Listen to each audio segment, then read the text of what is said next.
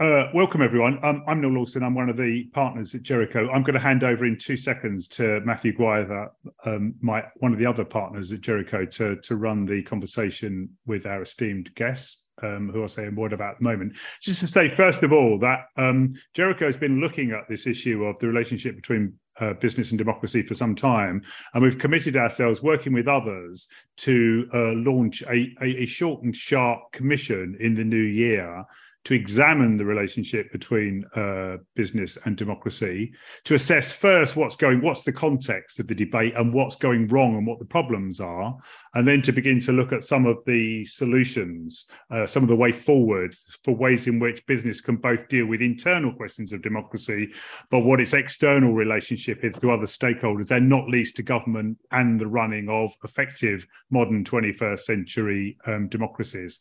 If anyone on the call tonight or listening to the podcast wants to get involved in that democracy, we're looking for partners, we're looking for ideas, we're looking for support, help, connections, networks, etc., because this is a big subject, way bigger than just a Jericho. So we're looking for people to talk to. So if you can, do get involved and connect with either me, Neil at Jericho, or with Becky Holloway, whose email addresses you'll have, or we'll put in the kind of podcast notes, etc.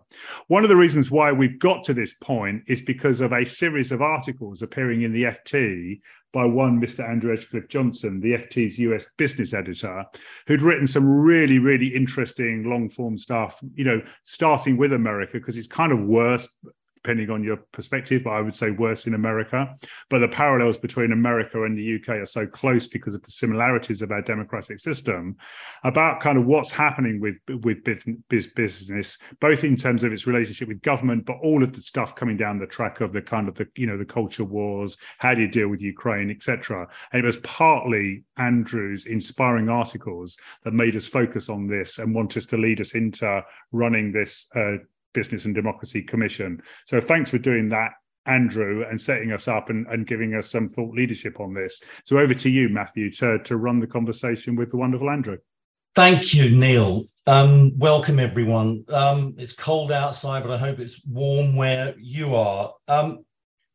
It's great to have Andrew with us for this latest in the series of Jericho Conversations, because in his reporting and commentary, he's charted the emergence of a new corporate consensus around purpose-driven businesses and the role that they ought to play in society.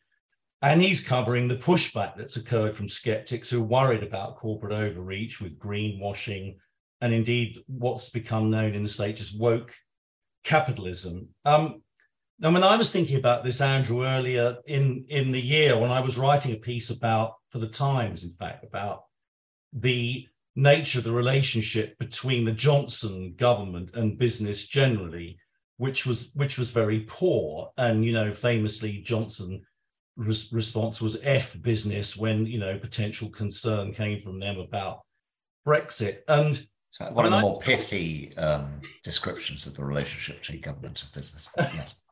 I was conscious that the paradox is that we're living through a period where actually businesses have perforce themselves become probably more politicized than we can remember during our lifetime. And therefore, in a way, business and government should occupy increasingly common ground. The whole ESG agenda means that the concerns for business have become far broader and fuzzier and more difficult to negotiate than even 20 years ago. Now, of course, we've had this backlash, and I think the most prominent voice in this country has been from Terry Smith, who's very much of the sort of old school.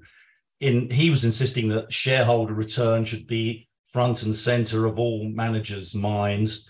And he had a go at the corporate virtue poster child Unilever, didn't he? Yep. And he was pillaring them for wokeness. He asked what the purpose of Hellmann's mayonnaise was. And he said, Andrew, we believe that the Unilever management or somebody else, if they don't themselves want the job, should surely focus on getting the operating performance of the existing business to the level it should be before taking on any more challenges. And to counter this, the ex-Unilever CEO, Paul Polman, said that he thought if the world's problems couldn't be solved by government, then business indeed should step up to the task. And he said the political system that has been designed to deal with global issues from the time of Bretton Woods in 1944, when 80% of the global wealth was in Europe and the US, has changed. Now we can be cynical about politicians, we can be mad about them, we can laugh at them, but that doesn't serve anything. We as business people have to fill that void. Yeah. So, I thought that was a pretty bold statement coming from it. How did you respond to that? What are the pros and cons of people in business moving into that void?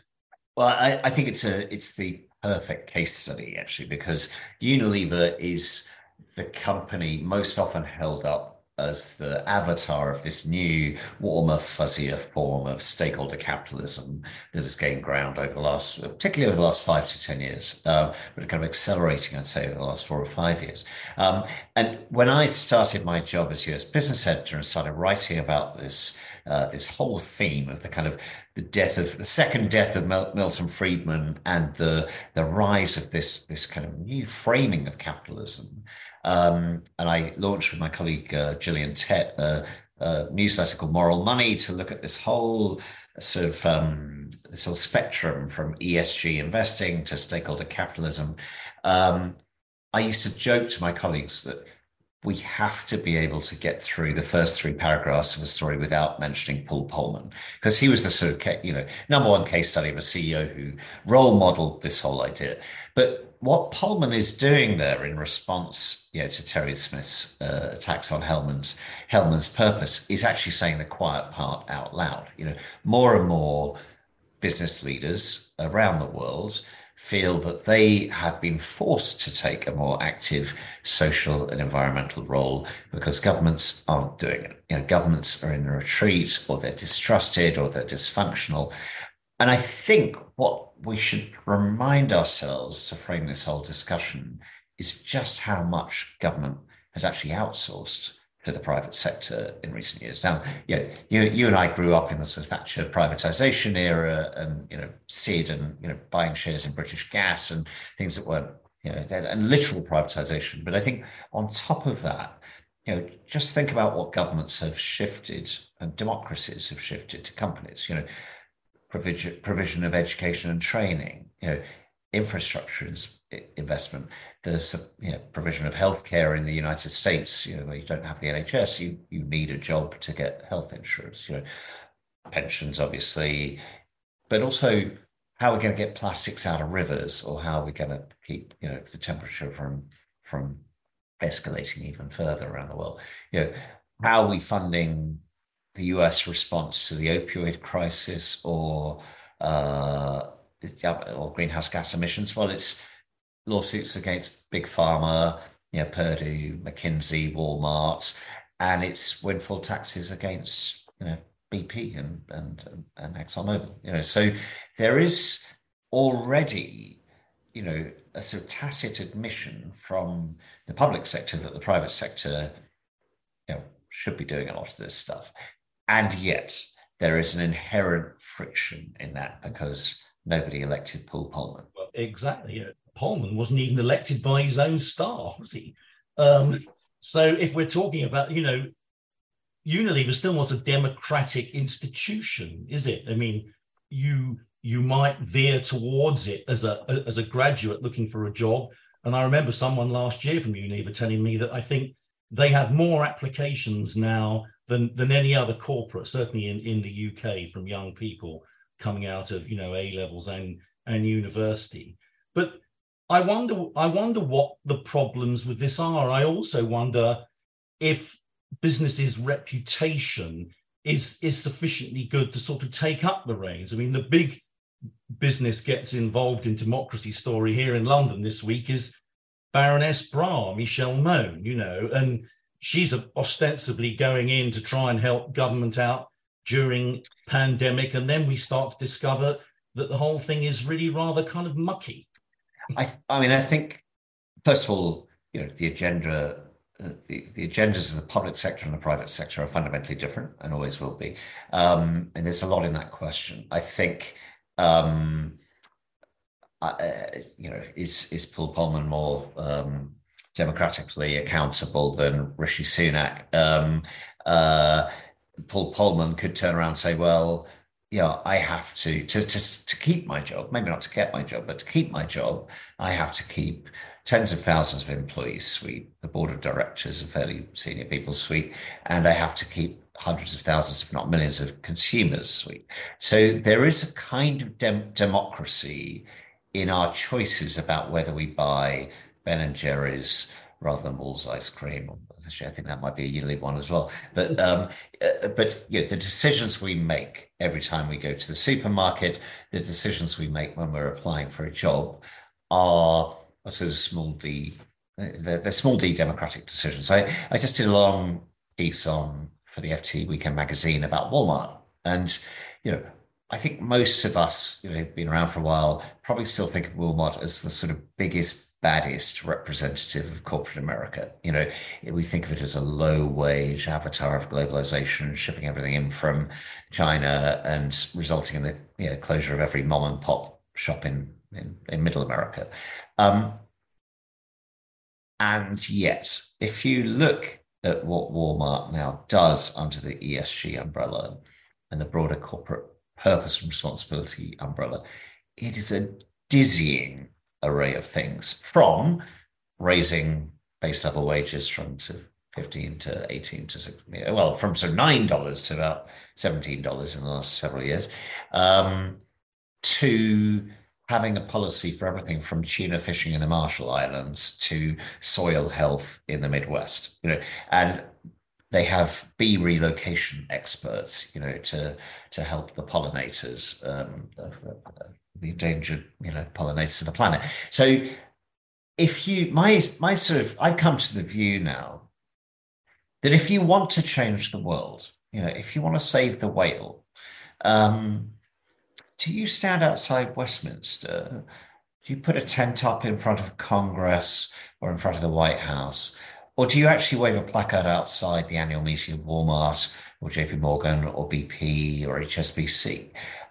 I think what we're actually seeing is the people who genuinely want to save the world, or the whales or the bees or whatever it is, are realizing that where power lies right now, or certainly accountable power, the kind of power that might listen to one person with a placard, is in the corporate sector. And we have lived through a period of massively increased rise corporate power, and we might feel very queasy about that. The left, I think, traditionally has always felt very suspicious of corporate power. What's fascinating now, particularly in the US, is to see how unsettled the right feels about corporate power, because this is not the same value set as current conservative value set in this country. But I do think, if you stand outside Walmart's annual meeting saying save the whales, Walmart's board of directors is going to turn to their CEO and say, how do we get rid of this annoying guy with a placard? And that doesn't actually happen if you stand outside Congress, because they have, to put it politely, other interests, which may be political donations from Walmart. But I think we have to understand big companies as power players on these issues. But what's going on in corporate America at the moment? I mean, you've been reporting today on the fascinating ding-dong between Bluebell Capital Partners and Larry Fink of BlackRock, where Fink made a big statement about ESG and investment, didn't he? And now they're kind of trying, it's slightly unclear whether they're trying to attack him for hypocrisy, or they're trying to attack him for being a woke capitalist and therefore not concentrating on the knitting. But I mean, it's true within large swathes of corporate America, you can't even sort of mention climate change, can you? It's not something that's accepted broadly. So I think two things are going on. One is the politicization of certain topics, from climate change to diversity, equity, and inclusion. And some of these attacks on BlackRock, particularly, and Larry Fink is a donor to the Democratic Party, as well as running the world's largest asset manager. so there's a political aspect of that. He's a very tempting target for a lot of people on the right. I think when we see a Republican-controlled House of Representatives come in January, one of the first things they'll want to do is haul Larry Fink up for sort of for hearings, just because it's going to be fun politics and a good Punch and Judy show.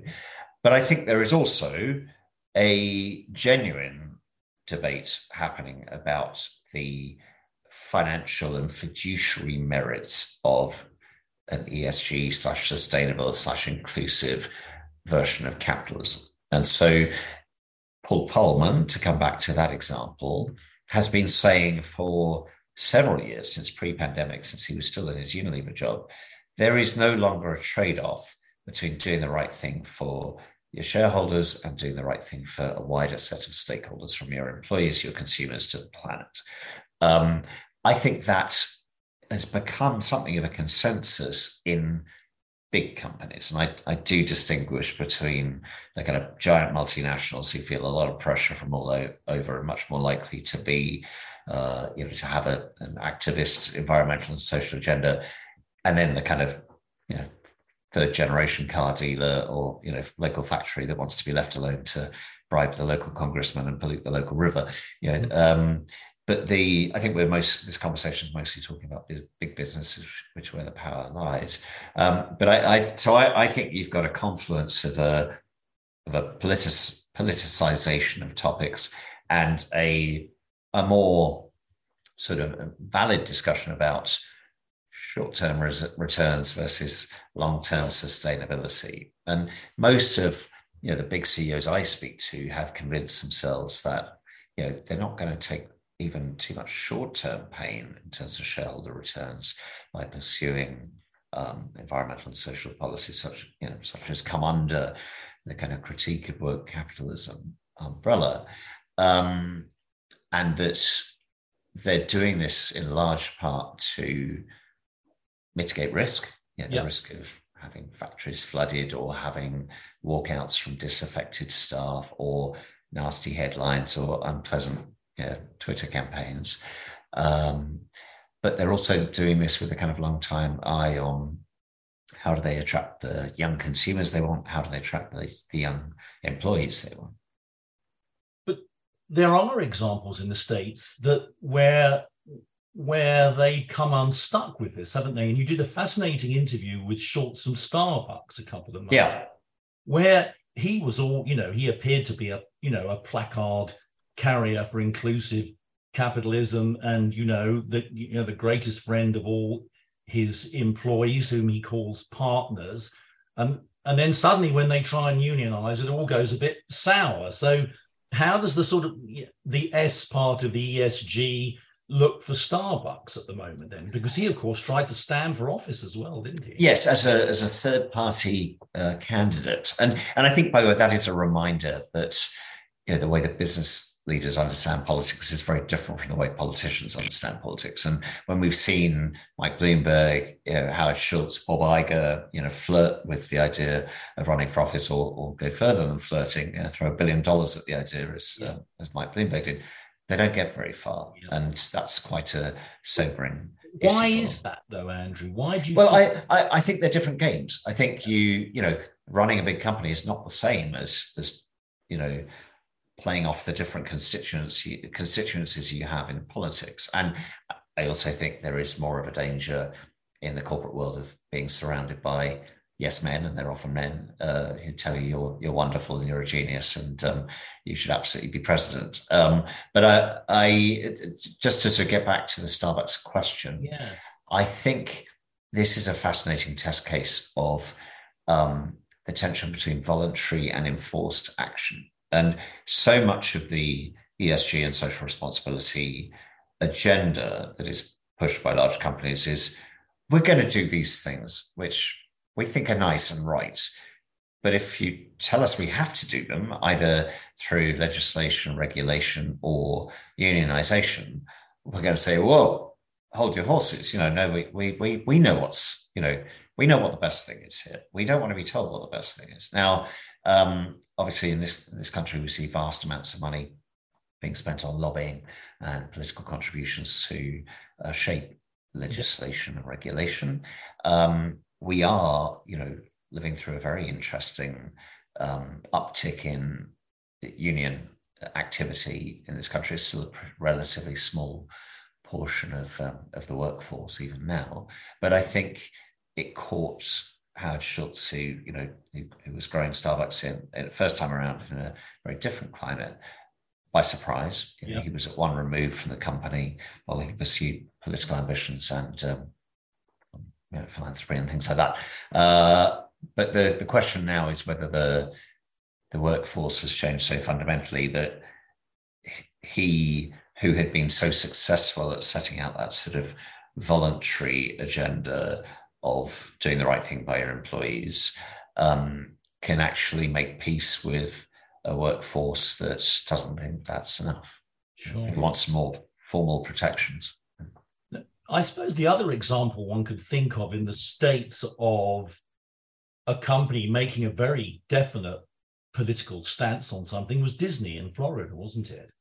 The company where the old CEO has come back recently. So this was a mixture of a kind of fumble on Disney's part and opportunism on the part of Ron DeSantis, the governor of Florida. And the context here was Republican politicians had started to see that this woke capitalism, anti-ESG, culture war narrative was doing very well for them. And I remember going to Davos in May this year and meeting a senior former Republican and saying, why is your party banging this drum? It seems a bit kind of a bit recherche, a bit niche. Not how many sort of primary voters wake up in the morning and think about ESG or even know what those initials mean. Why are you going on about, what BlackRock does with its asset allocation? That doesn't sound the most populist message.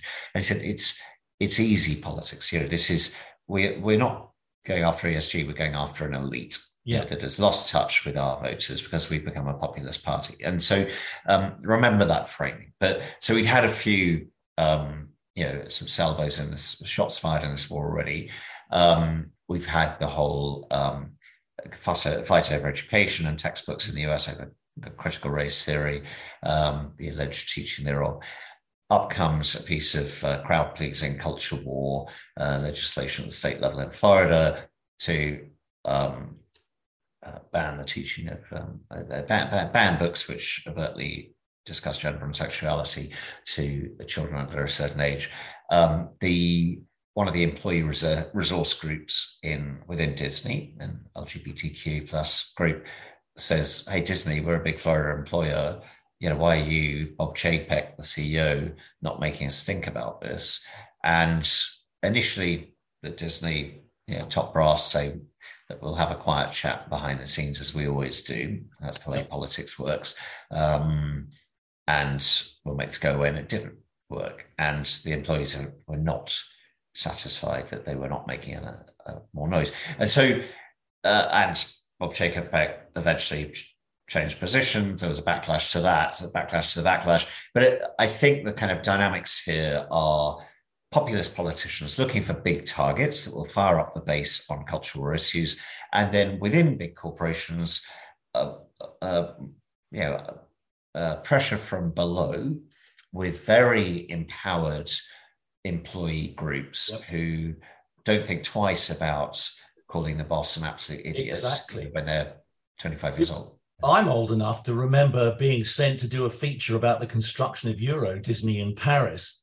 And I knew that facial hair was banned among Disney employees then. I remember getting into an extensive discussion, rather than argument, with their head of comms. Expressing individuality was not. No facial hair works for us, he said, and that was the end of the story.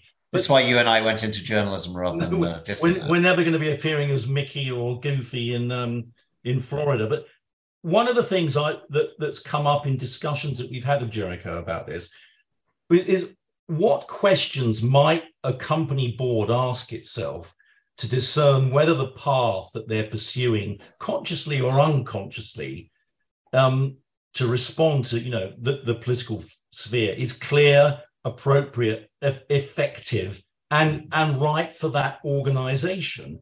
I mean, it seems to me that it's yet another burden to add to the executive at the head of these organizations, quite how they find that path to virtue.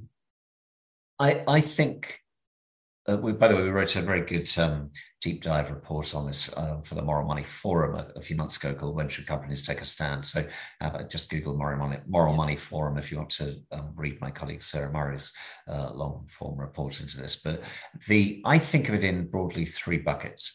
One is relevance. So what are the issues on which this company absolutely has to have a point of view? And that might come down to where are we based? If something happens in Georgia, it is more relevant to Coca-Cola than to Disney. If something happens in Florida, it's more relevant to Disney than Coca-Cola or Delta or any Georgia-based company. But also, if what we do is provide healthcare to women, then we probably want to say something about the Supreme Court abortion decision. If we only employ men, we're not based in the US, then maybe we shouldn't open our mouths about this. What is happening in practice in the States with the issue of abortion, for example, now? Because, some organizations are paying for women who work for them to... Yes, state orders, aren't they?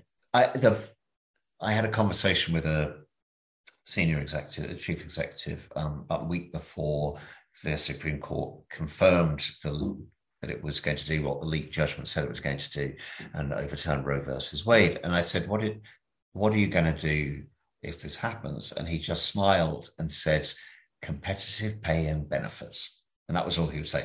And the way most companies have handled this is to say, we're not going to put out a press release. We're not going to take to Twitter. We're not going to be on the evening news, but we will update the footnotes in our healthcare benefits and so health insurance package to make sure that if you need an abortion and you cannot get one in your city or your state, we will cover a certain amount of expenses so that you can fly to New York State or another Illinois or wherever is offering abortion services and have this procedure. We will cover it, no questions asked. And so it's become I think it's quite an interesting test case of this, and it's landed at a moment where actually many CEOs were deciding maybe we've said a bit too much about too many subjects, and we are coming under attack from the populists, and we don't want to make ourselves a target. But just to get back to your big question, how do you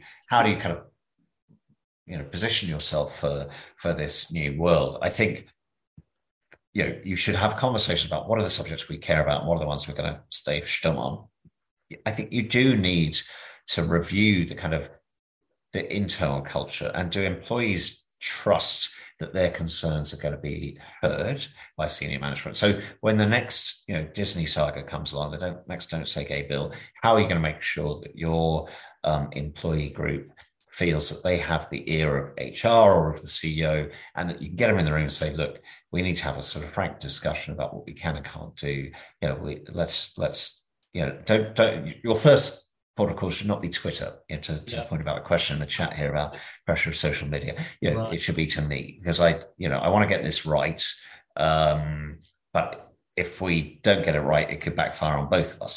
So I think there's a relevancy point, there's an employee point, but I also think there is a much bigger question that companies are now asking themselves, and that is about the health of the political ecosystem and what can they be doing to change the incentives within it so that this kind of Punch and Judy populism might not be the only option for politicians. So we talk about the party of business. It's the Conservative Party is the party of business, the Republican Party is the party of business. I struggle to know who the party of business is in either country right now, after Boris's two-word, blurting out about business, sure. After the likes of Ron DeSantis and Donald Trump, But I think, if we take the most cynical view of the relationship between politics and business, which is that all politicians are, bought and paid for by billionaires or by businesses, then I think billionaires and businesses should be asking about the return on investment right now. Right. But I do think there is a more serious discussion going on about how do we start to change the incentives and think about the health of our democracies and of our democratic institutions. Right. Well, I've been reading this written by your colleague, Martin Wolf, which is, as with all Martin's writings, a sober read, although terrifically good. The Crisis of Democratic Capitalism, which is coming out early next year. So how important do you think a democracy as opposed to an autocracy is for the success of business and capitalism? Because providing you keep your nose clean in China at the moment and you don't start talking about LGBT rights or freedom of speech and stuff, then you're fine to go ahead and make your money, aren't you? I think we've all had a flashback this year to 1989, 1990, 1991, the fall of the Iron Curtain, and this kind of epic, triumphal moment for Western capitalism where, Levi Strauss and McDonald's were opening in Moscow, and there was this sort of universal belief that just had to be a good thing. And that was followed obviously by the opening of the Chinese market, with China's accession to WTO.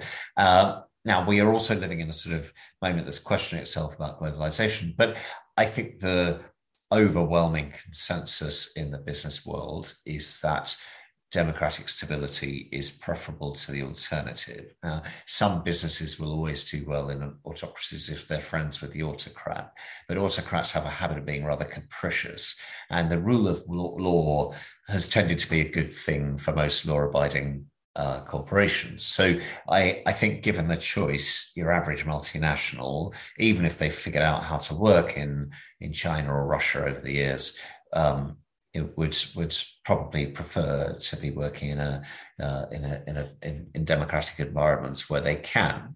And I think what's happened with since Russia's invasion of Ukraine is a perfect example of this. You suddenly have the autocrat putting you as a multinational business in an utterly impossible position. There's not just the logistical.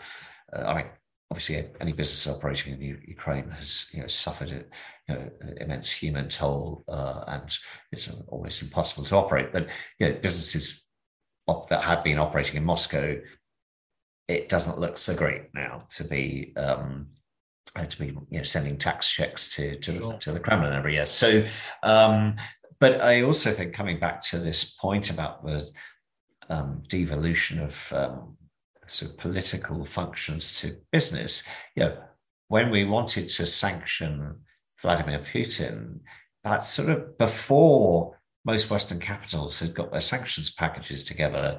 McDonald's was pulling out, Levi's was pulling out, Starbucks was pulling out, banks were pulling out.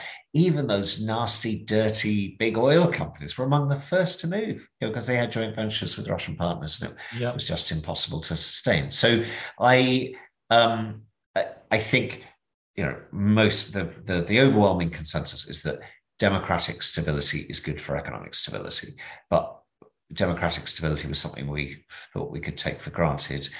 Events from January 6, 2021 in Washington, to Russia's invasion of Ukraine, to threats over Taiwan, are making companies suddenly think very differently about whether they can take that for granted. But does that mean that you think that business should do more to encourage people to think about the virtues of, democratic capitalism? Because it doesn't really, it sounds like a kind of very rarefied thing for them to be talking about, but it strikes me at the moment that the world is dividing into democratic societies and authoritarian autocratic societies. We're seeing it in Iran at the moment, in China, where extraordinarily a degree of protest and pressure seems to have led to a change of the rules of COVID.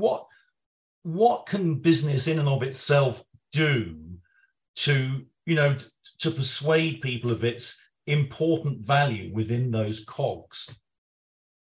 I think it's incredibly sensitive because, first of all, business is so globalized now that the prospect of being accused of hypocrisy is very real.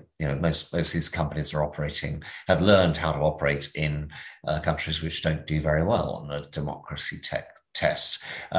So as a starting point, a certain amount of humility is necessary. But I think within a country like the US, what have we already seen? We've already seen companies line up behind get out the vote campaigns and supporting the ability of your employees to have a couple of hours off or half a day off or a day off to actually exercise their democratic right is a pretty uncontroversial, apolitical thing to do. So the right to vote is not a partisan notion. Now, in the US, given the way things are going in recent years, it has been politicized too.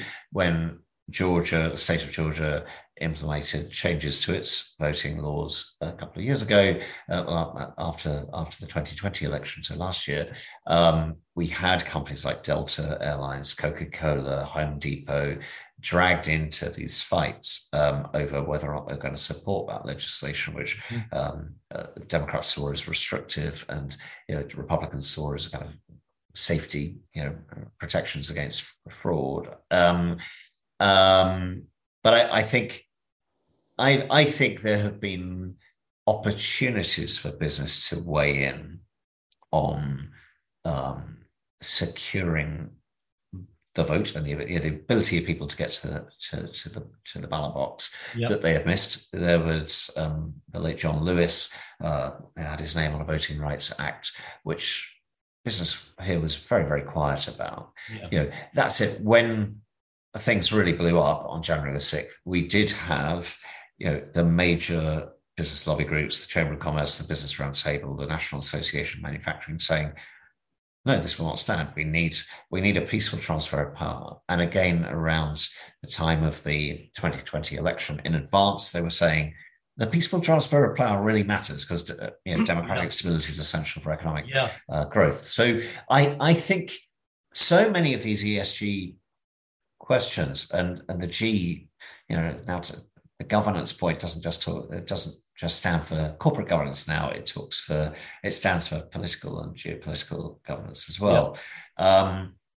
So many of these issues come down to what is the self-interest of major companies, and often they're not very explicit about that.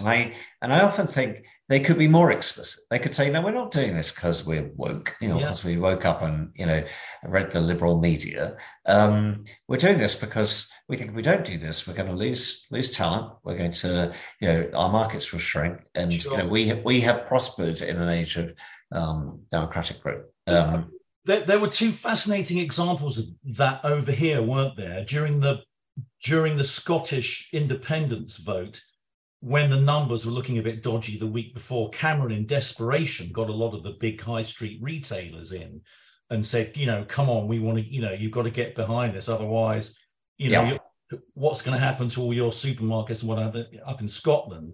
Then he tried the same thing again with Brexit. And I think there was a marked reluctance there from people I've spoken to afterwards, where he tried to lean on them to make public pronouncements to remain, where they were conscious within their own workforce and within their own customer base in the Red Wall or wherever. If they came out and said, right, we think we should stay in, then it could be damaging to them politically. So you've got to be very careful, haven't you, how you play things like that. Yeah, I mean, it's a basic fact of life that we live in a more polarized and partisan society than we're used to, less consensual. And so every business will have split opinion among its employees and among its consumers. And I think if you're going to venture into these waters, you have to say, my employees don't all agree with this. My customers don't all agree with this. I respect their differences of opinion.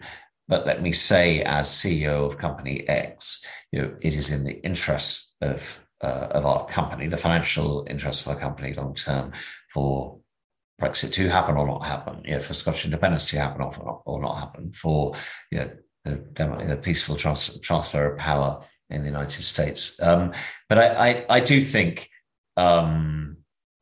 it's inherently fraught. I think actually putting cards on the table, being upfront about the tension is it's not a bad starting point. I'm not pretending it's easy, but I think actually almost to neutralize the idea that this is some sort of woke political behavior rather than commercial interest and fiduciary duty, explaining the self-interest of business is fair. I'd say one other thing, actually, Matthew, while I think of it. There is safety in numbers. So when company X sticks their head above the parapet, it's going to get shut off. When the kind of the CBI or the Chamber of Commerce, when its members get together and say, look, you need to speak on our behalf, it is much less.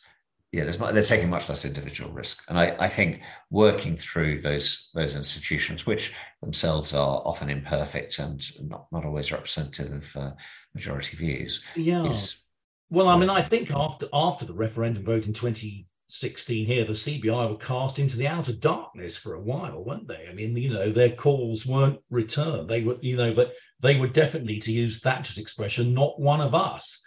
There was some. And I don't know what they feel. How much damage they feel. I don't know. I mean, certainly Labour tomorrow is having its first big get together of business people. I think down in Canary Wharf, where they're expecting 300 or 400 people. You've got Justin King, who was the CEO of Sainsbury's, is going to be speaking at that.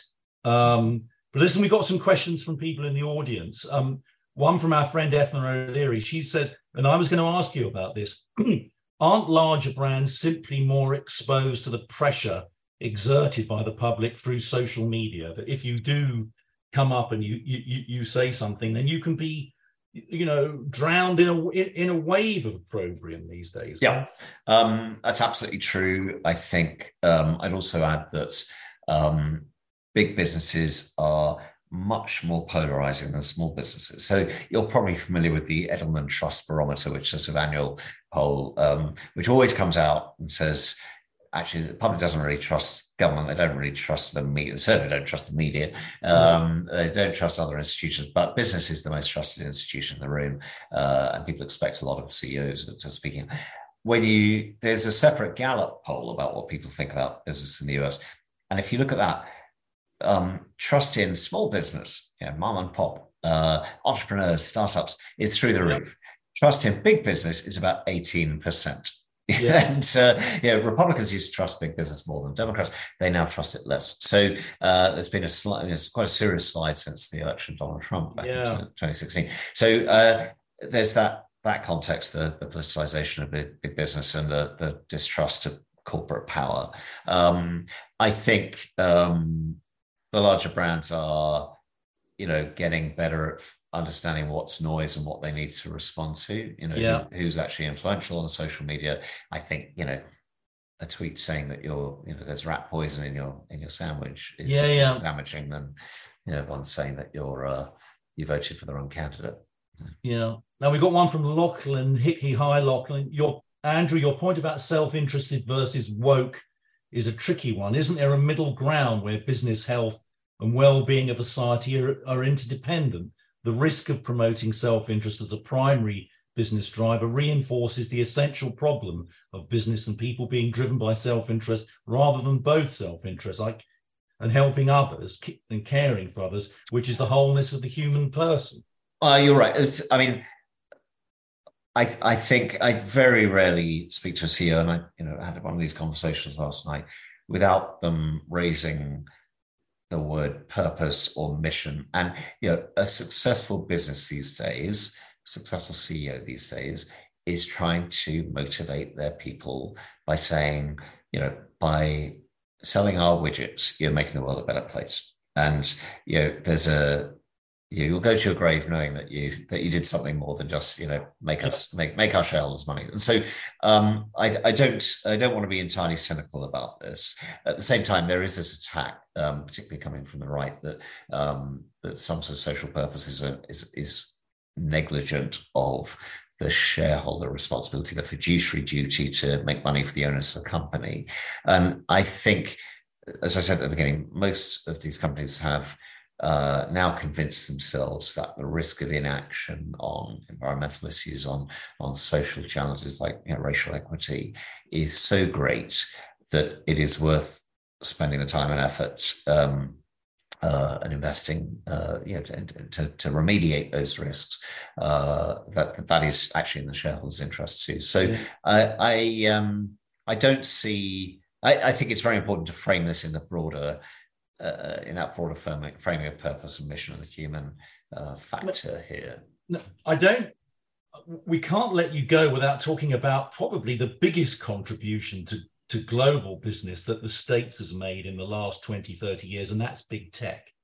Yeah. Now, we've thought about this a lot at Jericho, and I think it's true to say that big tech sort of spiritual home was the West Coast of America in the 60s, where it was a very liberal and empowering and democratizing thing. It was a hippie thing. You know, you've only got to look at those kind of early days of what those companies became. And it seems to many people that it's turned into something really quite illiberal and controlling. We've had all the scandals to do with Cambridge Analytica and Facebook. We've had all the, recent talk with Musk and Twitter and everything. So I wonder if that important part of business has become a hindrance to, free democracies because of the ability that exists out there to manipulate it. Yes, I was thinking of that famous hippie Elon Musk with the handgun on his bedside table. I think in both sides of the Atlantic we've had a sort of all-consuming debate about regulating big tech. There's been much more done in Europe and the UK about this so far than in Washington. But there has been a dramatic change in the politics of big tech in Washington.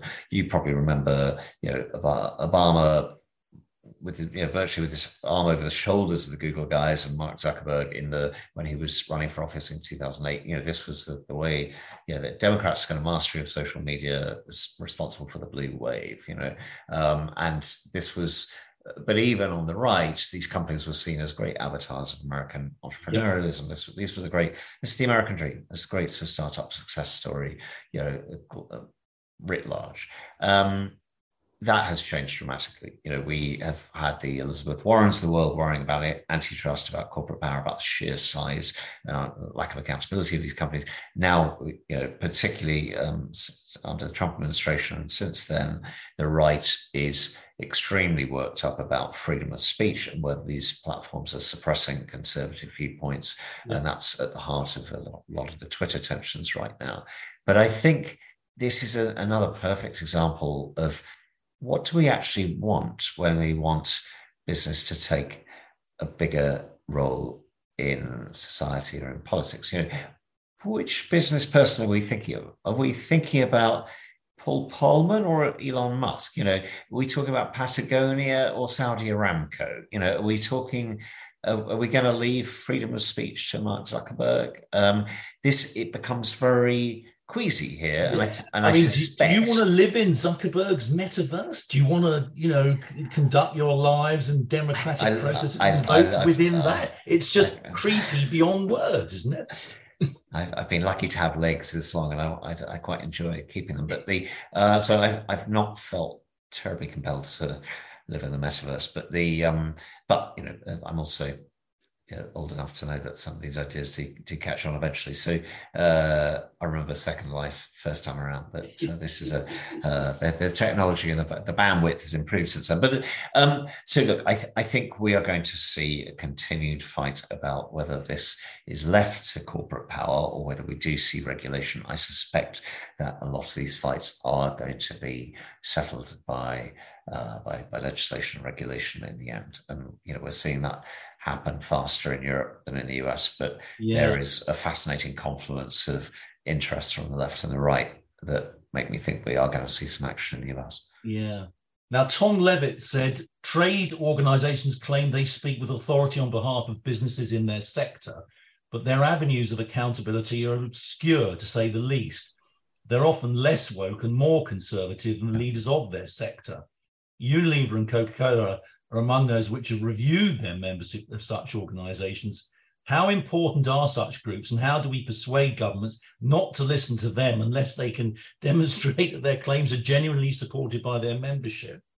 I mean, fascinating. This even happened in big oil. You know, a lot of the biggest oil companies have actually reviewed their membership of the American Petroleum Institute because they thought it was dragging its feet too much on climate change. And this is one of those examples actually where the biggest brands who are so exposed to the beatings on social media have, grudgingly or otherwise, realized they need to move faster on climate change to at least have a story to tell. And we can all disagree about how credible some of those stories are, but I think we've seen a bit of this in the past. When the Business Roundtable is now, as it represents sort of the top 200, the CEOs of the top 200 or 300 companies in the US, and that's actually a breakaway from the US Chamber of Commerce from a couple of decades. From I think it's just had its 50th anniversary this week, or maybe it's either 30th. I think it's the 50th. But that broke away from the US Chamber of Commerce at a time when big companies decided that the chamber it was becoming too reactionary and not representing the views of big multinationals. So there is some history here, some precedent for this. I think we are seeing much more attention paid from big business to what their trade organizations are doing and whether they really represent their interests and whether they're working effectively. There's a huge political fight from the right over the US Chamber of Commerce. At the moment, there's an attempt to set up a breakaway, more conservative chamber, which is amusing, given the conservative reputation of the US Chamber of Commerce. But at the same time, I think what Tom gets to in his comment here is there's a fundamental lack of transparency. And in the US, we have all sorts of ways of giving money to politicians which are deeply untransparent. But I think we talk a lot about corporate responsibility. We don't talk as much about corporate accountability. I think one of the things we are seeing now, one of the shifts in this debate, is there is much more pressure from shareholders, actually, from employees, from consumers, from activists, for greater accountability and visibility. There are some quite geeky, small projects to improve the reporting of corporate donations from big companies. They are actually making some headway. The biggest companies are responding, and at the very least, giving more detail on what their sort of political action committees are doing. But yeah, I think that's very true, and you can see what is going to happen now is there is going to be increasing concern about greenwash, isn't there? You've had those raids in Germany in the summer on one of the, I think, a Deutsche Bank associated company where authorities are coming in and saying, you're saying things about the ESG credentials of your products and things that are not true. And I think because it's a relatively immature world, isn't it, at the moment, that there hasn't been enough rigor. You can sort of put a green badge on anything, and particularly in the investment world, tick that box. Don't you think that whole thing is going to become more rigorous now? Though? I do. I mean, it was there were a lot of well-meaning individuals and institutions in the middle of it, but fundamentally, ESG has been an extremely lucrative bandwagon for the investing industry, and a lot of people jumped on it. Some well-meaning and some slightly shadier. And I think now that it's such a big business, now that so much money is at stake, we are seeing regulators and consumer protection groups pay much closer attention. And we're also seeing internal whistleblowers, as in the DWS case, who have seen it from the inside, went in with a mandate to genuinely make investing more sustainable and more sort of human focus and more equitable, and say this is what's happening. We just sort of rebadged dirty funds that we were already selling to the public. So there is a cleaning up process happening. I think there's ESG itself has a genuine branding problem now. It's been a very lucrative, effective brand, as well as helping to coordinate genuine action from genuine people. But two things can be true at once. We can be seeing more progress on measurement, on reporting, on standards, on oversight, on accountability, and yet there can also be plenty of bad actors, and but we're seeing more of those bad actors exposed. But at the same time, aren't you detecting, and I've certainly heard this in recent months, a lot of people senior people within business since the beginning of the war in Ukraine, asking to be given permission to backpedal on the climate change stuff in particular. I heard one last week saying, now is not the time, to be lecturing developing nations in Africa about their carbon use and stuff like that. Governments' responsibility is the security of their people first. I mean, I think the atmosphere has changed since what Putin did in March, hasn't it?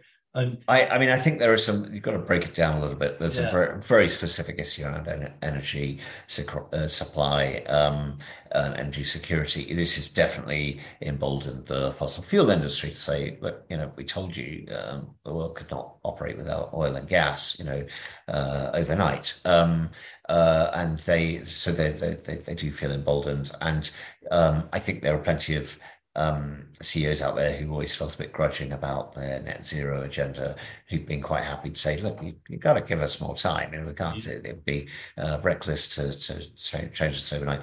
And yet, more and more companies are setting net zero targets. Yeah. They, not all of them are everything they look in a press release. But I do think the broad direction of travel is, as a large company, you need to have a credible emissions reduction agenda. You need to have actually a credible, broader nature and environmental strategy. And natural capital is the other new buzzword that's cropped up alongside net zero. So suddenly, like Walmart, you have to care about the bees and the grazing land and the tuna fishing waters in the Pacific. But I don't see that going into reverse. I think a lot of business leaders are quite happy not to keep their head down a little bit, not to have to talk so much about it, especially if they don't have a great story to tell, if it's going to take them longer than they think to change their business. But ultimately, I think we have to separate out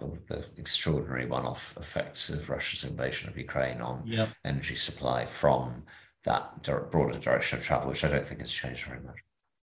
I think it's also important to remember, Andrew, isn't it, that in a week when we've been hearing about the tawdry side of business and pandemic with, the Michel Mone thing. The other side of it was that it was business that developed the vaccines, albeit with the help of largely, university-based, state researchers. Yep. And I wonder, in a funny sort of way, as if, they didn't, I don't know how they kind of approach trying to sort of publicize what they've done and the university beneficial natures of that. But I often get the impression these days that when they are out there doing good stuff, there's almost a sort of a reluctance to say anything about it these days for fear of being pilloried. And of course, as anticipated, you have the whole rise of the anti-vaxxers and all the rest of it. And you can kind of understand why they just want to get on with the job and keep their heads down. I think this goes a little bit to the question we got in the chat, the questions we have from Martin, Knox, and Lachlan. I think some of this goes to, how does business earn its right to be at the table? Some of it goes to capacity. What are we good at? Business at its best is competent. It is functional, and it's become a sort of truism to talk about dysfunctional government. But ultimately, I think we are looking at a future of more public-private, multi-stakeholder, to use a ghastly Davosian word, partnerships, where large corporations are learning that they do need to work with policymakers, they need to work with NGOs, they need to bring activists inside the tent to tell them what they need, where can they meet in the middle to solve some of these problems. And academia is among those. And there's a good interview with the Vice Chancellor of Oxford University in the FT this week. You might enjoy it. But who talks about, that thinking that actually the Pfizer didn't get, the commercial end of the Oxford vaccine development didn't get as much credit as it might have done otherwise. But the AstraZeneca, wasn't it? But I think ultimately what business has to bring to the table is money. When governments don't have enough of that, and capability. And that's a much less sort of political notion, so we're good at this stuff, how can we help is not quite as controversial. Now, on the money side, I would also say, the thing that never gets mentioned in discussions about business's role in society is how much tax should business pay. Yep. If we generally organize our societies by, putting money in and then getting governments to spend it, the companies haven't been particularly interested in that version of government action. Well, that's a whole different conversation, and I'm conscious that we're just past 6 now, and we promised that we'd let you go into the office. I mean, I think to sum up, your mention of competence is important, isn't it? Because we've certainly felt on this side of the Atlantic, there's been a marked lack of competence within the political sphere over recent years. And if you're incompetent... What's brought that on, Matthew? Whether you're big or small in business, if you're incompetent, if you lack capabilities, you'll go bust, won't you? It's as simple as that. If your organization is no good at what it does, it's a rough old world. And ultimately, if you misread your stakeholders, if you lose legitimacy with your employees, with your customers, with the government stakeholders as well, so this is it's a very delicate thing to navigate. And I think what all of this comes back to is we are in the middle of a massive debate about what the proper place of business is in society. There is nobody wrote down a social contract. When I went to see Walmart in Bentonville, the museum there, funded by Walton family money, has a copy of the Constitution and a copy of the Bill of Rights and Abraham Lincoln's original copy of the Emancipation Proclamation. And I read them, each, and there's not a line in there saying what the proper role of corporations is in this. So this is... we're fumbling our way to some sort of new social contract between business and government and all the rest of us. And it's inevitably going to be fraught. I do think that the balance of power has changed as corporate power has grown enormously in recent years. And it's really important that we figure this stuff out. Mm-hmm. Well, Andrew, thank you very much, and may the fumbling long continue. It's been a terrific conversation, and I think your moral money stuff is so important, isn't it? And you've been sort of almost on your own as a publication going with that, haven't you? We always felt that there were publications out there, even when we launched Moral Money more than 3 years ago, that were doing part of it. So there were people looking at green finance or impact investing or corporate social responsibility. But what we wanted to do was create an umbrella brand and a sort of single meeting place for people attacking the same sort of problem from different angles. From asset managers and asset owners, banks, companies, law firms, accountants, standard setters, policymakers. And so that's, I think, the value that Moral Money's provided. But if you don't know it, check it out. And we're always very, very keen for feedback. So we'd love to hear from anybody on this call what they want to see us do more of. It's a very, very, very dynamic subject, a series of subjects which every company is grappling with, and we're going to be doing much, much more of it. So we'd love to stay in touch with as many of you as possible. Well, thank you so much for your time. Now you're into the office to edit your pages. I just want to say thank you for reading some of my stories, Matthew. I don't normally count on people doing that much preparation, but they were very, very well informed questions, and it's absolutely the right subject to be discussing right now. It's hugely, hugely important to all of us. Well, look, and thank you to everyone in the audience for tuning in. We will write it up and produce a piece which we'll send out to all of you. And don't forget, as Neil said at the beginning, this is something that we really want to work on hard next year, because it's an important subject, and Jericho is ideally suited to bring people together. So if you're interested in getting involved, that you want to support us commercially, that would be absolutely terrific. Get in touch with Neil or me or Becky, and we will see you again with another guest in the new year, I hope, probably in late January or February. So thank you very much for coming along, and thank Andrew again. Thanks for having me. Bye now.